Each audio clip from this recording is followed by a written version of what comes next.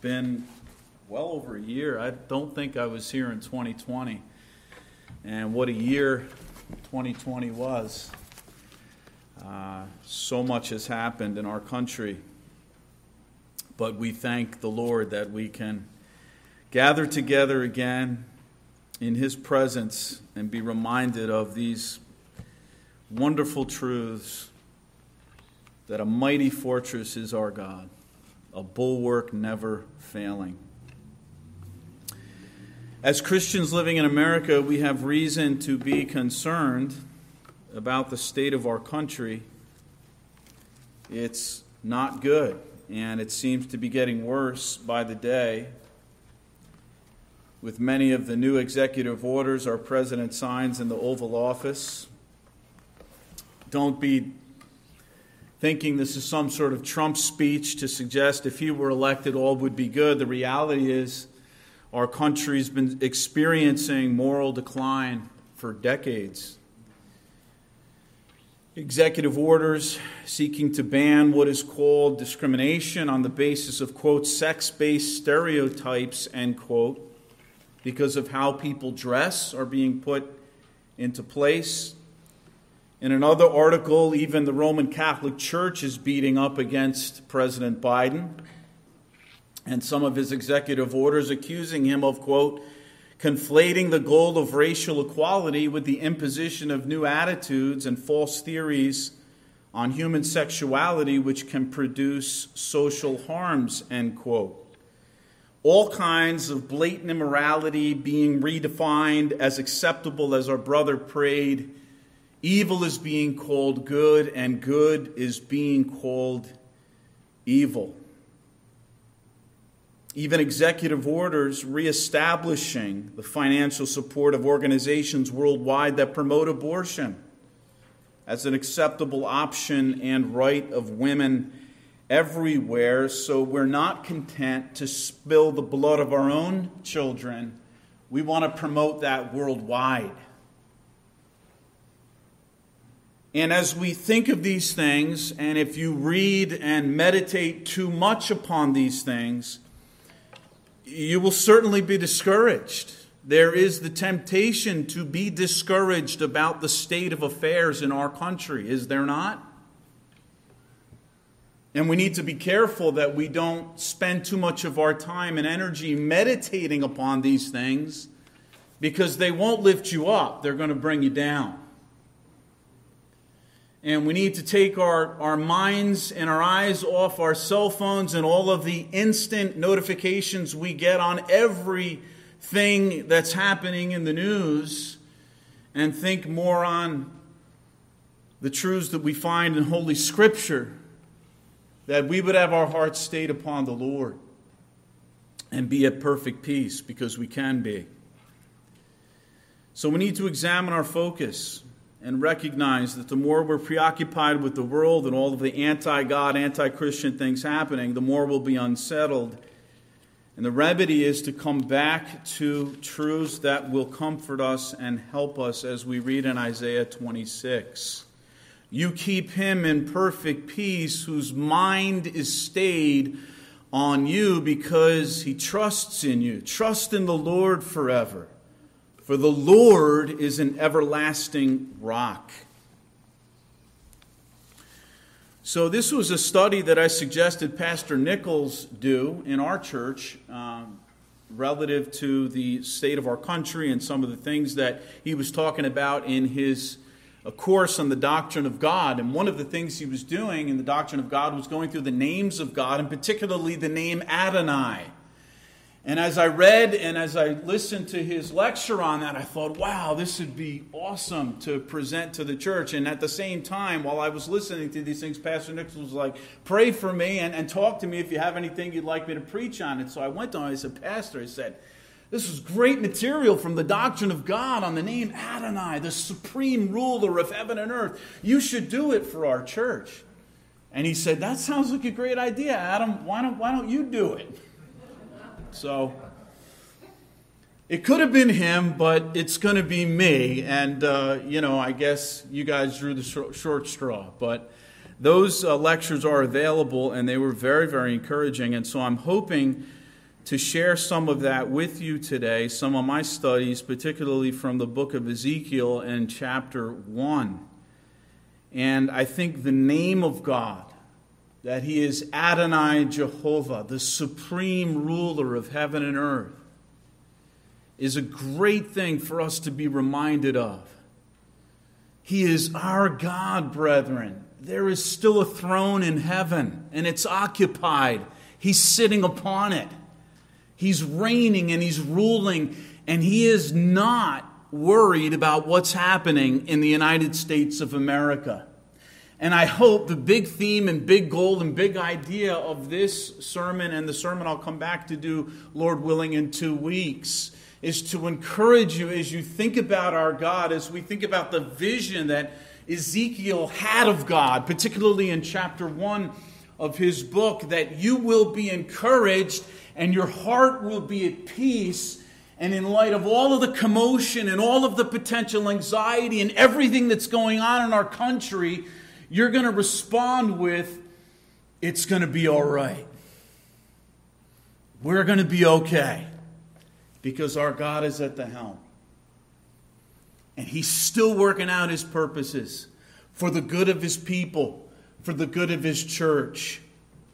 And no matter how the nations rage, they will not be able to dethrone this King of Kings. So today we're going to go through the meaning of Adonai, and we're going to spend most of our time in this sermon looking at the background of Ezekiel's prophecies. We're going to look at we're going to talk a little bit about Ezekiel himself, and then through that we'll make some concluding observations and applications. The study of God's names in the Bible is rich. Each of His names tells us about Him, about His character and what He is like, the character of God and the position of God relative to this world and country, is a very comforting and sanctifying thing for us to meditate on, Christians. But studying the character of God is also very humbling, and it ought to be terrifying for those who don't know Him. This is not a God, as you learn about Him, you want to go against. You want this God to be for you, not against you. You've heard of General James Mattis. What he says about American Marines is ultimately true about God. The world can have no better friend in God and no worse enemy. You want God to be for you, not against you. But it is comforting to us whom God is for. If He is for us, as Paul has written, who can be against us? We have nothing to fear.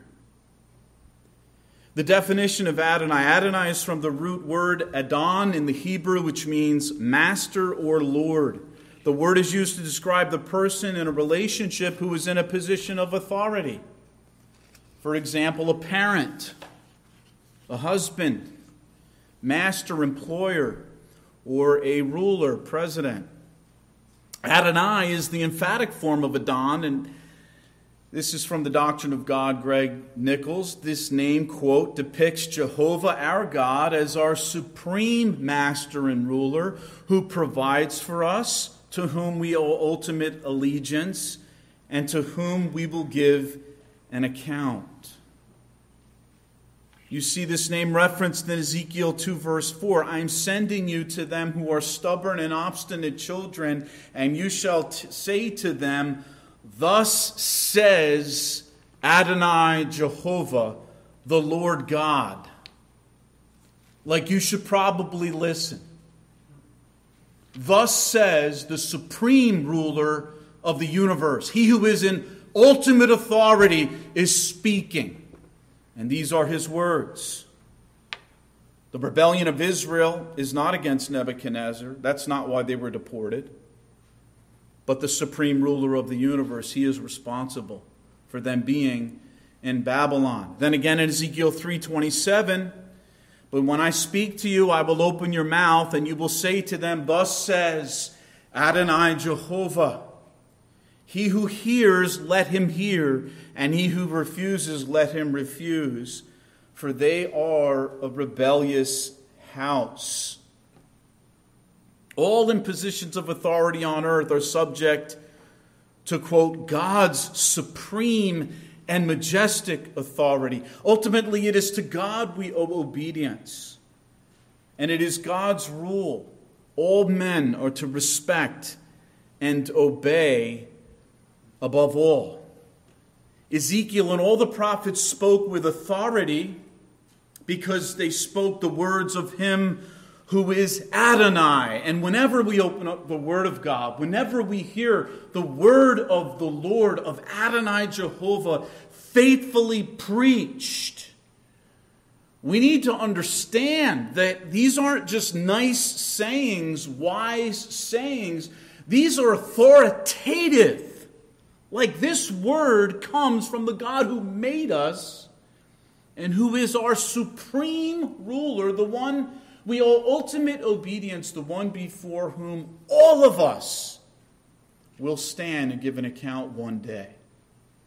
And we need to listen to the Word of God with that thought in mind and with that heart, whether we're reading it devotionally or coming to hear it preached in the church. This is the Word of the Lord.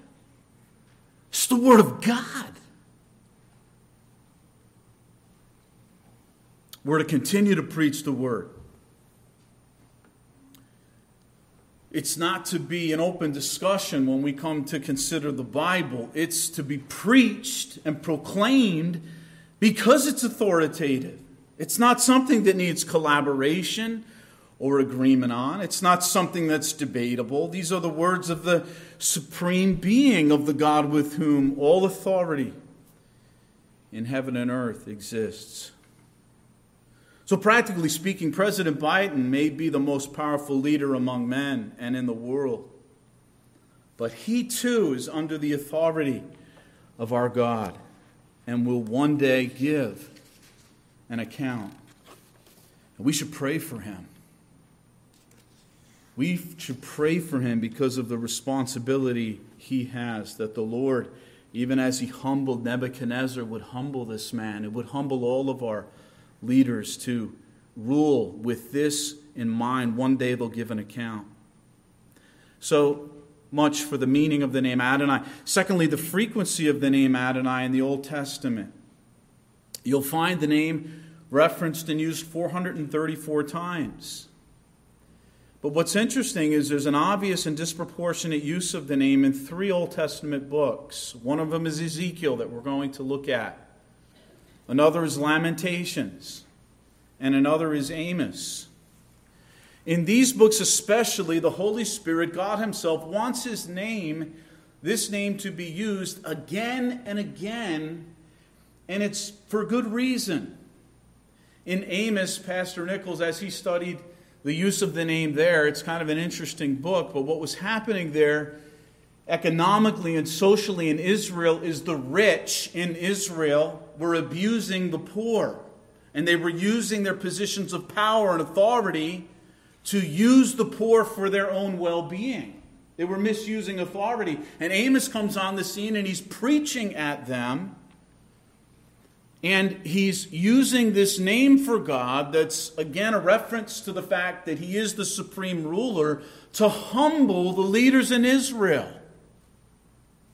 That they would repent of ruling and leading the poor unlovingly and using them and manipulating them for their own well-being and for their own profit. They needed to be reminded that though they have authority, they will give an account one day to the supreme ruler of the universe. Lamentations and Ezekiel is a little bit easier because you know that they ministered and preached and prophesied in a very difficult time in Israel's history. Israel had been preached to again and again for years and decades. God was sending prophets to them to repent, to humble themselves, to turn from their sin and to turn back to God.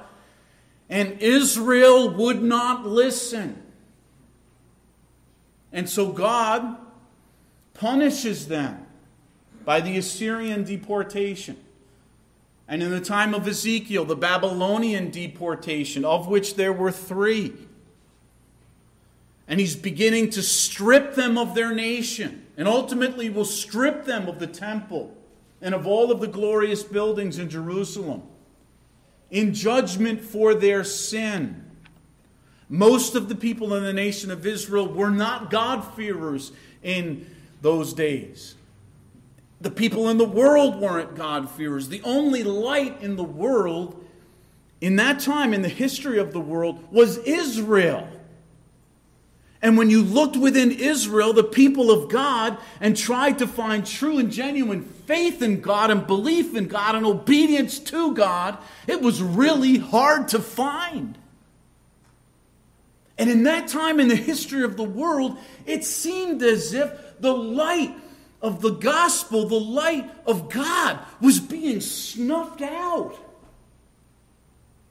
The nation was going to be stripped. The people were going to be deported because even they, God's people, by and large, had rejected God, had gone after false idols, and were being judged. So, it's no surprise that in Lamentations and Ezekiel, this name for God is coming through again and again. And we'll see why as we work through it. Now, particularly in Ezekiel, we discover the name Adonai is used 221 times throughout the book. It's used more in Ezekiel than all the other places in the Old Testament combined. What is the background of Ezekiel? Before we do that, let's turn to the book and read chapter 1, a little bit of chapter 1, to see the vision that he gets in the beginning, because this will be the focus eventually. And then we'll open up the background of Ezekiel and look into him a little bit and then draw out some applications. Chapter 1. I'm going to read most of this chapter for you. Now it came about in the 13th year, on the 5th day of the 4th month, while I was by the river Chebar among the exiles, the heavens were opened and I saw visions of God. On the 5th of the month, in the 5th year of King Jehoiakim's exile, the word of the Lord came expressly to Ezekiel the priest, son of Buzi, in the land of the Chaldeans by the river Chebar, and there the hand of the Lord came upon him. As I looked, behold, a storm wind was coming from the north, a great cloud with fire flashing forth continually, and a bright light around it. And in its midst, something like glowing metal in the midst of the fire. Within it there were figures resembling 4 living beings. And this was their appearance. They had human form. Each of them had 4 faces and 4 wings. Their legs were straight and their feet were like a calf's hoof, and they gleamed like burnished bronze. Under their wings on their 4 sides were human hands. As for the faces and wings of the 4 of them, their wings touched one another. Their faces did not turn when they moved. Each went straight forward. As for the form of their faces, each had the face of a man. All 4 had the face of a lion on the right and the face of a bull on the left. And all 4 had the face of an eagle. Such were their faces. Their wings were spread out above. Each had 2 touching another being, and 2 covering their bodies. And each went straight forward. Wherever the Spirit was to go, they would go, without turning as they went. In the midst of the living beings, there was something that looked like burning coals of fire, like torches darting back and forth among the living beings.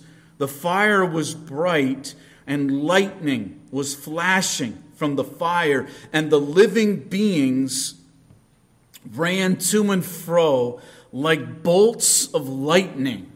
Now, we are not even to the vision of God himself. These are just the angels of God. They're so glorious. They're so amazing, as we'll see next time. Ezekiel's completely overwhelmed. Incredible beings in the presence of God. Angels in glory and in power attending God. Bringing God to the place where God wants to be. There's fire. There's flashing. They're running to and fro instantly. You get the picture that where these angels, where God wants to go, he gets there immediately. There's no delay. Like lightning, God is on the scene in this glorious chariot that's powered by amazing angelic beings with dignified faces of lions and eagles, the strength of bulls. Like these are God's guards, the cherubim. God shows up to Ezekiel while in Babylon in great glory, in great power, with great impression, reminding him and the Israelites that he's still alive, that he's still in glory, that he still has all power in heaven and on earth. Verse 15, now as I looked at the living beings, behold, there was one wheel on the earth beside the living beings. For each of the four of them, the appearance of the wheels and their workmanship was like sparkling beryl. And all four of them had the same form, their appearance and workmanship being as if one wheel were within another. Whenever they moved in any of their four directions without turning as they moved. As for their rims, they were lofty and awesome, and the rims of all four of them were full of eyes round about. Whenever the living beings moved, the wheels moved with them. And whenever the living beings rose from the earth, the wheels rose also. Wherever the Spirit was about to go, they would go in that direction. And the wheels rose close behind them. For the spirit of the living beings was in the wheels. Whenever those went, these went. And whenever those stood still, these stood still. And whenever those rose from the earth, the wheels rose close behind them. For the spirit of the living beings was in the wheels. Now over the heads of the living beings, there was something like an expanse, like the awesome gleam of crystal spread out over their heads. So what are these wheels? Well, you're going to have to come back in 2 weeks and we'll discuss Ezekiel's wheels. God's wheels, perhaps the wheels that were on God's magnificent angelic chariot. Awesome, impressive wheels. Like the trucks you see in our day. It's a very dim picture. But trucks that have big wheels and wheels that are studded out around the wheel well and everything, they capture your attention, at least down in Greene County. We got a lot of these things. Like these trucks, they're a picture of power, right? That's the impression. Like this truck is powerful. It can haul a lot. It'll run you over. It's big. It's tough. It's everything the ads tell us, right? And they make it look that way. And it's almost as if this is what Ezekiel is seeing. Not a Dodge Ram, don't get me wrong. This isn't a vision of 2021. I'm not one of those guys, okay? But a chariot, something that would have been familiar with the ancients, that pictured power. You can read of chariots all throughout the Old Testament. Chariots of iron that this kingdom had. And they were feared, right? This was a war vehicle that revealed power, that was unstoppable, that went in the exact direction the Spirit directed it, the exact direction that the same Spirit that filled the angels and directed them, guided the wheels. And it got there instantly, in any direction. Didn't have to turn. Wasn't like a tank that, slowly turns and then, finds the enemy troops it's going after. This thing instantly went in any direction God wanted it to go. To give us the impression and the thought, once again, if this God is for us, who can be against us? This is a war machine, my dear brethren, like I've never seen, like you've never seen. And what's the big idea? It's going to be all right. This is our God. These are his angels. This is his chariot. Awesome. And then you get to verse 22. Everything he's talked about up until this point is amazing and captivating. But then he begins to talk about this separation, this expanse, this platform that's above the chariot. What might be a chariot. And above the angels, there's this expanse, there's this separation. And what he's about to give us is a vision of God. Everything he has talked about is amazing, it's awe-inspiring, but now he's going to fix our attention upon something that is uniquely inspiring, uniquely amazing, and uniquely supreme. And it's the holiness of God, the separation of God, even from these glorious angels. We're going to see the angels, though they're glorious, they cannot behold the glorious sight of Adonai Jehovah. Talks about this expanse. And he wants us to understand the holiness of God here. The separate nature of God. That though these angels are amazing, they're nothing compared to God. God is completely unique and completely supreme and completely majestic. Verse 23, under the expanse their wings were stretched out straight, one toward the other. Each one also had 2 wings covering its body. And on the one side and on the other. I also heard the sound of their wings, like the sound of abundant waters as they went, like the voice of the Almighty, a sound of tumult, like the sound of an army camp. Whenever they stood still, they dropped their wings. He's overwhelmed by the sights. He's overwhelmed by the power of the sound of God. And there came a voice from above the expanse that was over their heads. Whenever they stood still, they dropped their wings. Now, above the expanse that was over their heads, there was something resembling a throne, like lapis lazuli in appearance. And on that which resembled a throne, high up, was a figure with the appearance of a man. Then I noticed from the appearance of his loins and upwards something like glowing metal, and looked like fire all around within it. And from the appearance of his loins and downward, I saw something like fire, and there was a radiance around him. As the appearance of the rainbow in the clouds on a rainy day, so was the appearance of the surrounding radiance. Technicolor is overwhelming Ezekiel's eyes and senses neurologically, such for the appearance of the likeness of the glory of the Lord. And when I saw it, I fell on my face and heard a voice speaking. And this is the vision of Adonai that we're going to continue to open up. I've sort of jumped the gun a little bit on what we'll try to do next time. But the vision of God, doesn't it carry with it a sense of excellency? And like nothing gets beyond this. This is supreme of supreme. This is King of Kings. This is above anything we've ever witnessed or seen on earth. This is authority that is high and lifted up, divinity that is glorious and majestic. And just the vision that Ezekiel gets and that he then shares with God's people would have breathed encouragement. Oh, Ezekiel, tell us more of our God upon his throne, of our God in all of his glory. They probably peppered him with questions after this. Didn't let him leave the church there for 3-4 hours. Tell us more, tell us more.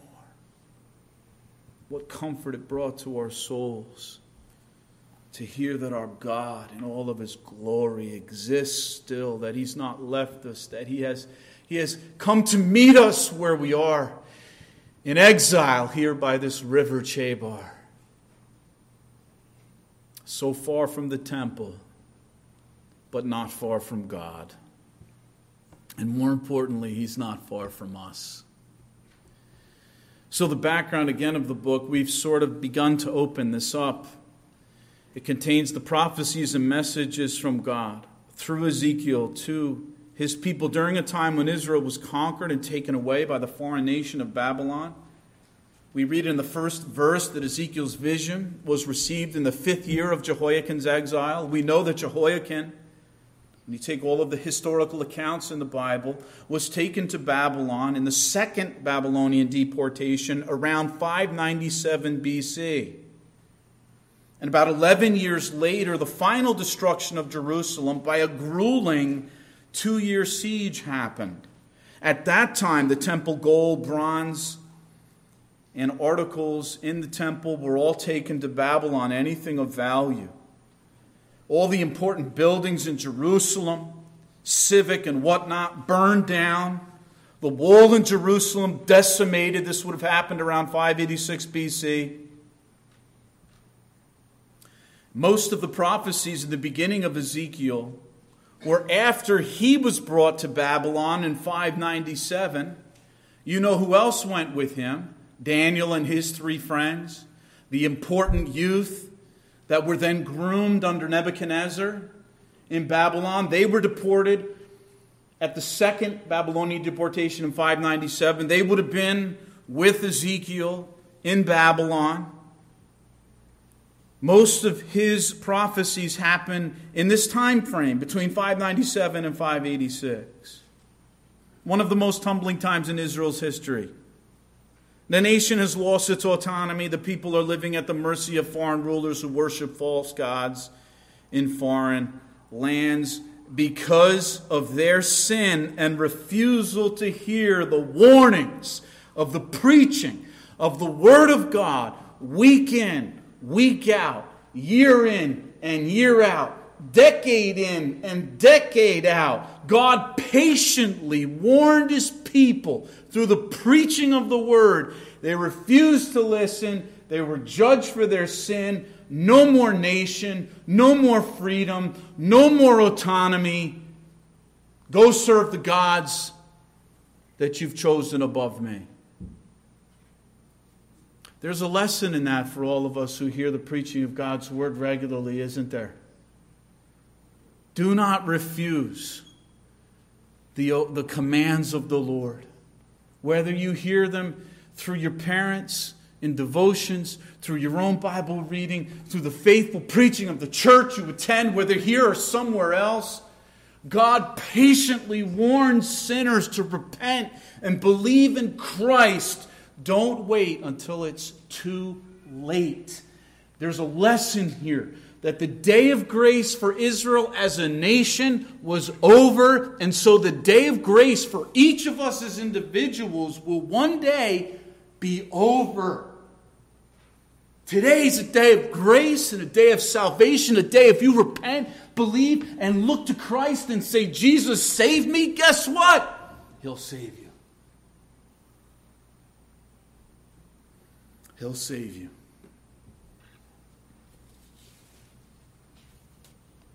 What is amazing as you read Ezekiel's prophecies and preaching is that even after the second deportation, after the Assyrians took the northern kingdom away, Israel still continues in rebellion against God. They still are stiff-necked and unrepentant. And you can read of it all through the beginning chapters of Ezekiel. Now, if you turn over or you can listen as I read 2 Chronicles 36, the testimony of the Word of God is where all of what I'm saying to you is coming from. And you should hear it directly from the Word in places like 2 Chronicles 36. Verse 11 and following. Zedekiah was 21 years old when he became king, and he reigned 11 years in Jerusalem. He did evil in the sight of the Lord his God. He did not humble himself before Jeremiah the prophet, who spoke for the Lord. He also rebelled against King Nebuchadnezzar, who had made him swear allegiance by God, but he stiffened his neck and hardened his heart against turning to the Lord God of Israel. Furthermore, all the officials of the priests and the people were very unfaithful, following all the abominations of the nations. And they defiled the house of the Lord, which he had sanctified in Jerusalem. The Lord, the God of their fathers, sent word to them again and again by his messengers, because he had compassion on his people and on his dwelling place. But they continually mocked the messengers of God, despised his words, and scoffed at his prophets, until the wrath of the Lord rose against his people until there was no remedy. That is a dreadful day. When there is no remedy, it brings tears to my eyes. I remember the first time as a new Christian, 30 years ago this year, hard to believe, reading passages like Proverbs 1, where wisdom is pleading in the streets for sinners to repent and believe, and they won't repent, they won't believe. And there comes a day when the day of grace is over and they want to repent and believe, and God doesn't listen to them. There's no remedy anymore. Isn't that terrifying? You don't want to find yourself in that season that's coming where there will be no more remedy. Until there was no remedy, and the wrath of the Lord rose up against his people. Therefore he brought up against them the king of the Chaldeans, who slew their young men with the sword in the house of their sanctuary, and had no compassion on young man or virgin, old man or infirm. He gave them all into his hand. Many of Ezekiel's prophecies received and delivered to the people of Israel in Babylon during the second half of Zedekiah's reign and before the final destruction that's spoken of here. All right, the identity of Ezekiel. He's described here in chapter 1 as the priest, son of Buzi. He receives his first word and vision from the Lord when he was about 30 years old.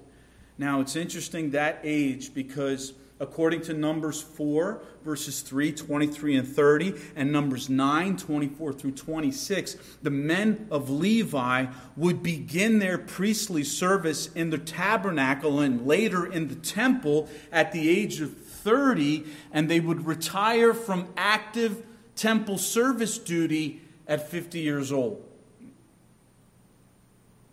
So if he was still in Israel at this point in his life, he would have, in the same year he received this vision, started his temple service. It seems Ezekiel, the more you read in the chapter, was a God-fearing believer who at least grew up in a God-fearing home. We read in Ezekiel 4:14 his own confession. Ah, Lord God, behold, I have never been defiled, for from my youth until now I've never eaten what died of itself or was torn by beasts, nor has any unclean meat ever entered my mouth. So what's the deal, Mr. Davies? What's the deal, Adam? You're telling us they're judged because of their sin, but then you're saying there were God-fearers. Yes, there were. There was still a remnant. Like Jeremiah, like Daniel, his friends, and others who were God-fearers, who were truly of Israel, who truly were the people of God. But by and large, they were not representative of the whole nation. By and large, the whole nation was represented in their kings, who were evil and wicked. And so the people were evil and wicked. The prophets even were evil and wicked, preaching peace, peace to the people when there was no peace, not warning the people, but saying you can have your best life now and all is good and all is well. Don't worry about sin. Don't worry about the wrath to come. Those are all figments of your imagination. But God had a remnant. All right, concluding observations. As we've looked at some of the background, the timing, history, Ezekiel himself. First of all, Ezekiel's a reminder that though by and large the nation of Israel rebelled against God, he still had a remnant of those who believed, as we've said. He had his Jeremiahs, his Daniels, his Shadrachs and Meshachs who would continue to seek to serve the Lord, no matter if they were in Israel or Babylon. They would stand alone in Babylon if need be. They would not go with their friends or acquaintances who compromised and went along with Babylonian diet and Babylonian custom. They would stand for God and seek to be faithful to God no matter what others did. A remnant of God-fearers still living on the earth in Ezekiel's day, though their number was few rather. And so it's true today, dear people. We get caught up on the darkness of the culture and of the politics, and it seems bleak. And we even look out to the churches. God has faithful churches in addition to this church. And outside of our denominational convictions, He has a true church in other churches. This is not what I'm saying, but by and large, there are many churches that have compromised the truth. Many churches that are not preaching the word of the Lord. Many churches that are watering down the gospel. And sometimes we can focus on that and be discouraged. But what a blessing to be reminded, even in one of the darkest times, gospel history, God had His people. And He will always have His people in every generation. Though gospel witness seems to grow dim, it will never go out until the Lord returns in the clouds of glory. He will always have a people, and He'll always be with His people. He'll never leave them nor forsake them. That's an encouragement. Secondly, maybe Ezekiel, his father, and other Levitical families were trying to reform the sinful practices of the temple when God took them away. We don't know. What seems to be clear is that God-fearing Jews in Ezekiel and Jeremiah's day mourned over the spiritual condition of Israel, prayed for their countrymen, that they would repent, that they would believe, not unlike us. The Babylonian captivity and the judgment of God was not a surprise to all of them, given the hard-hearted condition of their countrymen. Like Jesus mourned over that generation He preached to. Oh, Jerusalem, Jerusalem, how often I would have gathered you, as a mother hen her chicks. But you were unwilling. Broke the heart of our Lord to see sinners continue in rebellion and to reject Him. So it breaks our heart. So no doubt there was a remnant in that day whose hearts were broken for their people.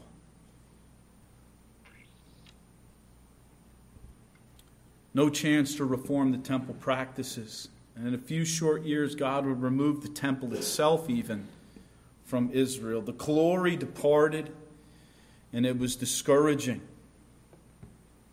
But what would they stop doing? How would they change their life in light of these outward things they experienced, the destruction of their nation, of the temple? They would not change their life. They would still seek to live in obedience to their God and Savior. Just like Job, though He slay me, I will trust in Him. Though He take away the temple, I don't worship the temple. I worship the God of the temple. And He is a God, just like Solomon said, heaven cannot contain you. How much less this house made with hands. A true believer in the Old Testament would know that. This is the God who made all things, as Pastor Sarver is opening up Genesis and creation, who by the word of His power speaks the world into existence. The same Spirit of God that hovered over the world in the process of creating it still was in the world. And He would still be with us. And guess what? He's still upon His throne. He's still ruling. And we're still, whether we're in Israel or by the river Chebar, we're still accountable to live for Him. And so they kept living for Him. They kept praying to Him.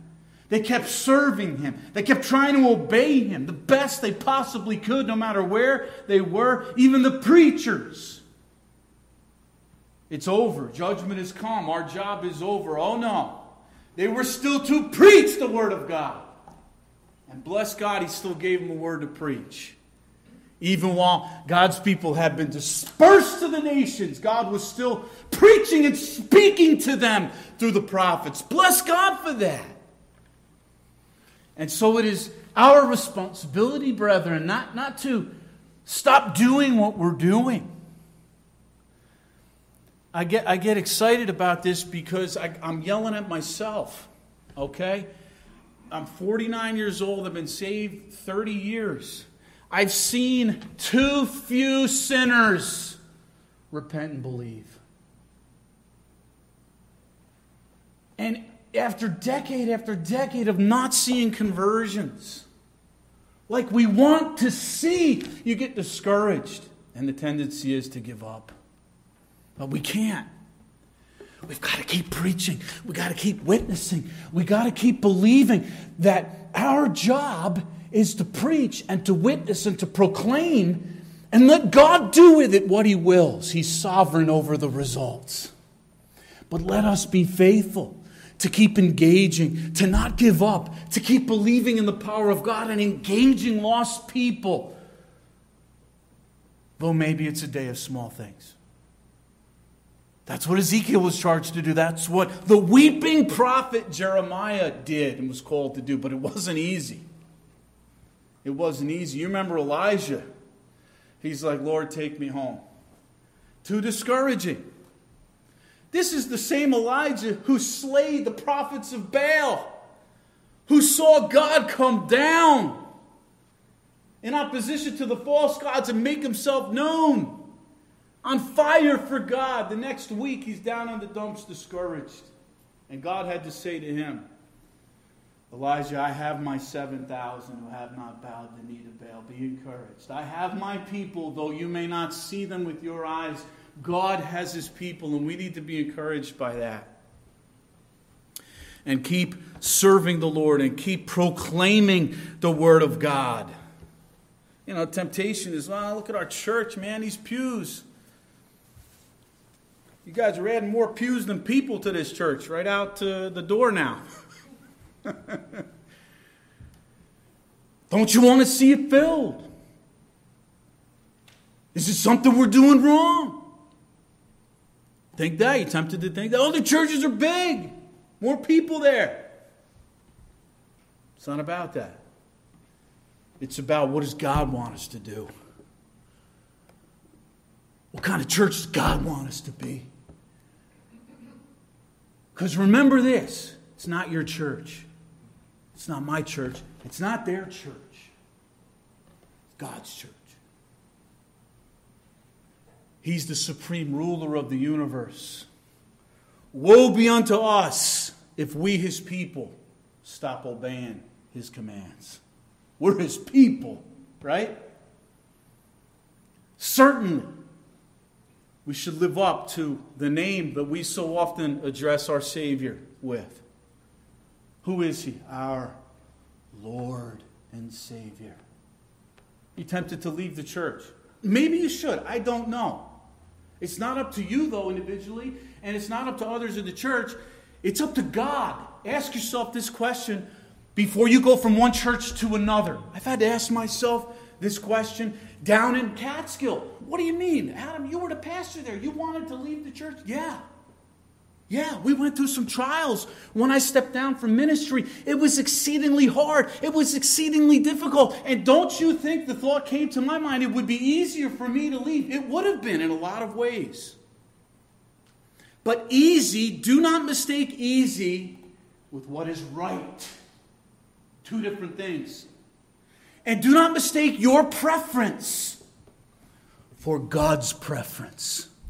Is He your Lord and Savior? What does He want you to do? Where does He want you to serve? Now, this isn't to throw some emotional, psychological, spiritual ball and chain on you.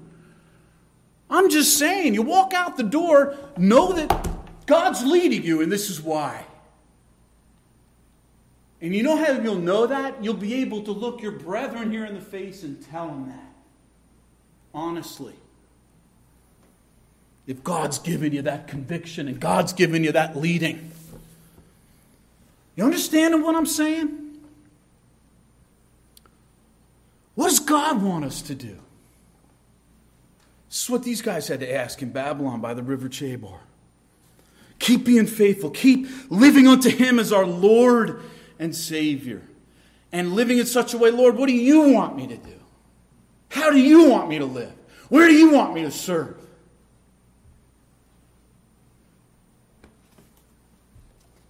Individual Christians have to get that conviction. Young people, You look around what other young people are doing. Stop looking at what other young people are doing and where other young people may be going to church. Where does God want you to be, young man, young woman? Be a man, be a woman of conviction before God. Not even ultimately, if you're of age to make these decisions on your own, where your parents want you to be. Where does God want you to be? Lay hold of that way of thinking and live unto Him. There is no doubt that the visions, thirdly, of God to Ezekiel and his repeated reference to himself as Adonai, Jehovah, primarily communicated encouragement and hope to the believing remnant that was in Babylon.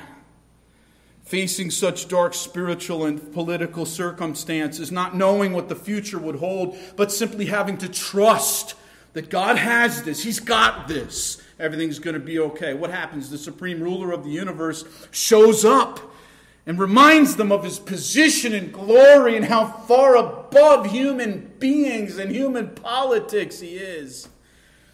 Of His continued rule, of His continued active reign from heaven, which includes earth, of His continued power to bring about all of His purposes, make no mistake, through Israel. They were reminded of the hymn of the sons of Korah, penned years before in Psalm 46. Be still and know that I am God. I will be exalted among the nations. I will be exalted in the earth. How is that possible, Lord? We don't even see your nation. We don't even see your people. And the temple is gone. Be still and know that I am God. What's God teaching us? You don't need to know the answer. You need to know that He is God. You need to know that He will be exalted in the nations. He will be exalted in the earth. Well, how? Why? No, those aren't questions you get to ask. Those aren't answers you're going to be privy to. See, once you get a sense of who God is, just a small little taste of it, it makes whatever trial you're in bearable. You don't need the answer. You're waiting for a diagnosis. Worse yet, you're waiting for a diagnosis for one of your kids. Oh my goodness, you talk about potential of fret and worry. I've been there. And I've also prayed and I've also witnessed that sense of well-being that comes into your soul. And God giving you this, it's exactly how the Scriptures describe it. Brethren, have you experienced it? I know you have. It's the peace that passes all understanding. You shouldn't be at peace, but you have a sense of well-being about this very difficult thing you're in. Relationally, maybe it's a relationship, maybe it's one of your kids. Sometimes our kids, when I first started having kids, of course, before I having kids, I was single. I knew everything about child raising. Well, if that family did this, they'd be here. And if this family did the other thing, they'd be there. Not that, you sit there. Hopefully you don't sit there. You get the point, though. You think you know because you read the Word of God. It's so clear. Oh, really? There's not a chapter and verse for every circumstance you're going to run into as a parent. Those of you who are non-parents, please understand that. You parents know that that's the case. Sometimes God simply wants you to get on your knees and leave your child with Him. And confess to God you don't know. You have no clue how to handle this. God, touch this kid. Come down from heaven. You are the true and living God. Come into this boy's soul and touch him. Minister to him. Give me peace. And you get a peace about it. You don't know the answers. You still don't know the answers. But you have a sense of well-being. Brother, that's what we need now in this political, cultural climate we're living in. Oh my goodness, your brain could go into a million directions of what's going to happen in this country. You're witnessing the fall of the United States of America. You're witnessing it. And we love this country. We love our freedoms. We don't want to see them go. We think of our kids. What kind of world is our kid going to live in? Should I even have more kids? You realize for the first time since 1979, there's been a huge decline in the birth of babies. It's more than just COVID in 2020. People don't want to bring kids into this world for many different reasons. You can't worry about that. God is still upon his throne. Though God sent the Israelites away from Israel and would soon destroy the temple, the supreme ruler of the universe, here's the big idea. Doesn't need a temple to be with his people. He would still be with them, even in Babylon. God is always with his people. Jacob lays his head down upon a rock in the middle of nowhere, and it became the dwelling place of God, Bethel. No building, no grass, no trees, just a rock. Put his head down. He saw a ladder going from heaven to earth. This is the very dwelling place of God. Where? Let's find that place. Let's go find that place. You're not going to find real estate. You're not going to find a half an acre somewhere where that's where Jacob was and somehow God's going to mysteriously come to you. God is with his people wherever they are. We know this, don't we? He's with us especially corporately when we're gathered. This is why I love the gates of Zion. I love the worship of God. He's with us more here when we're gathered than we're in our tents and dwellings. But he's with us there when scattered, and he's with us here gathered. And Israel had to know that. Your well-being does not depend upon you having a nation. Your well-being does not depend upon you having a temple. You are my temple, and I'm going to come fill you wherever you are. You're by the river Chebar, that's where I'm going to be. What a comfort. And he didn't just send emissaries. He came on his glorious chariot, driven and propelled by the Spirit and the cherubim, with wheels that were mesmerizing and amazing. And there he was, in the fullness of his glory, immediately present with his people by the river Chebar. What an encouragement. He's not found in a church building. He's primarily and always with his people wherever they are. And this is an encouragement to us. Whether we have the United States of America in 2 decades or not, we will always have God with us, and Jesus promised, I will never leave you nor forsake you. And that's all we need, brethren. We don't need religious freedom. God is with his people in Burma and China right now, today. You've read of it. You've heard it. You've heard the testimony of God intervening miraculously in nations where they're trying to snuff him out, where they make it illegal to worship God. His church is flourishing and growing, maybe even faster than it is here. In dire circumstances, no guns, no ability to defend themselves, because in Myanmar, they outlawed private. You can't own a gun there. Why do you think the army's running roughshod over its citizens right now? They're the only ones with guns. With or without guns, God's people have God. That's all they need. That's all we need. Wherever we are, whether we have freedoms or not, God will be with us. Be still. Be still. And know that I am God. If God was the supreme King of Kings and Lord of Lords, Nebuchadnezzar, President Biden, Senator Schumer, Orrin Hatch, doesn't matter what name you give it. No person is above God. Look what God did to Nebuchadnezzar. He turned him into an animal. It's amazing. the most glorious king of the earth,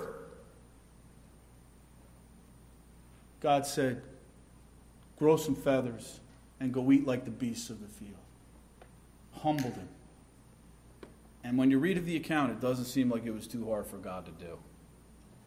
Wow, President Biden is almost 80 years. God can do it. God can humble our leaders. He can humble them. Pray for them. Pray that He would do it. Pray that God would have mercy upon the man. Would have mercy upon our leaders. Would save them. Would humble them. Can you imagine what that next press conference would look like? Can you imagine the next speech or State of the Union if President Biden got saved? It would be way more interesting than watching Trump speak. Way more entertaining, way more exhilarating and amazing to hear him stand before the world, humble himself before the King of Kings. That'd be awesome. Don't forget it. He's our president, but the Lord is in authority over him. And He's still on His throne, ruling, reigning, working out His purposes for our good and His glory. What a comfort. There was a darker time in human history when the Savior was about to be crucified, when He was bloodied, beaten. Perhaps His face was swollen. They asked Him, are you the Christ? Are you the Lord of glory? He had to testify that He was, because He is. And He says, yes, and you will see the Son of Man coming on the clouds of glory. Sends chills on my spine. Bloody, beaten, bruised, tired, exhausted Jesus about to be pinned to a cross. You will see me coming with the angels on the clouds of glory one day, and so we will. What did He say when He was raised? All authority in heaven and earth has been given to who? Our Savior. Doesn't that send chills up your spine? He is the one. Philippians 2. Every knee will bow. Every tongue. Doesn't it send chills up your spine? Will confess. Jesus Christ is Lord. That's going to be an incredible day, brethren, when we get to witness that and be a part of it. God give us grace, though, to make sure, and I preach this to myself, that I live every day unto Him as Lord. Oh, give me grace to be more obedient. More dead to the world and the world more dead to me. Please, Lord, that every day You might clearly be my Lord. Of all people on earth, He should clearly be our Lord, shouldn't He, brethren?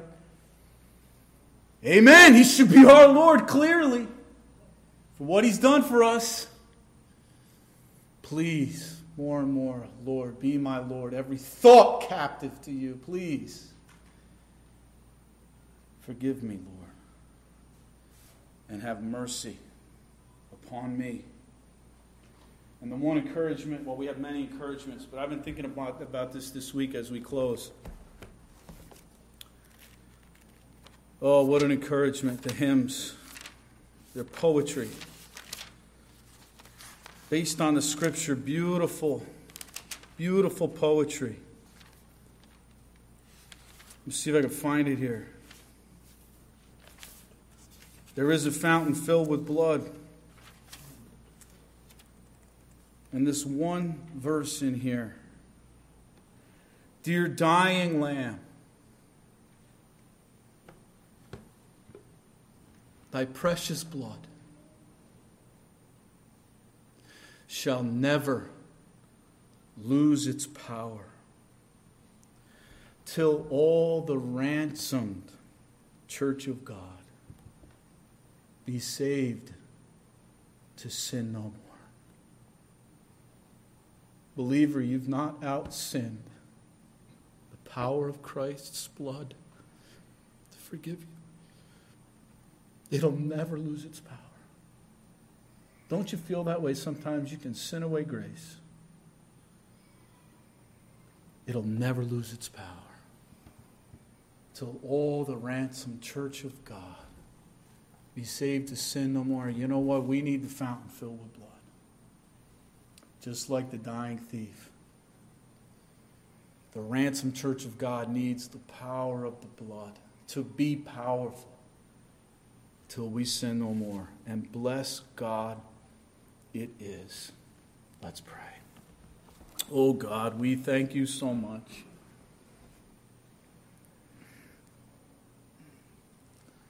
You still sit upon a glorious throne and are still reigning and ruling in heaven and on earth.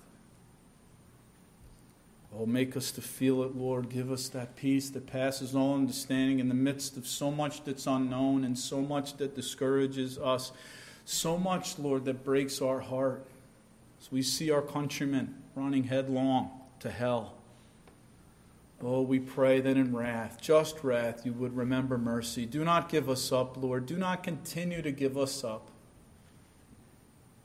But we pray that the gospel would be joined with the Spirit of God to bring revival yet again to this land.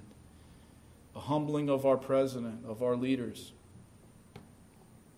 Conservative, liberal, doesn't matter.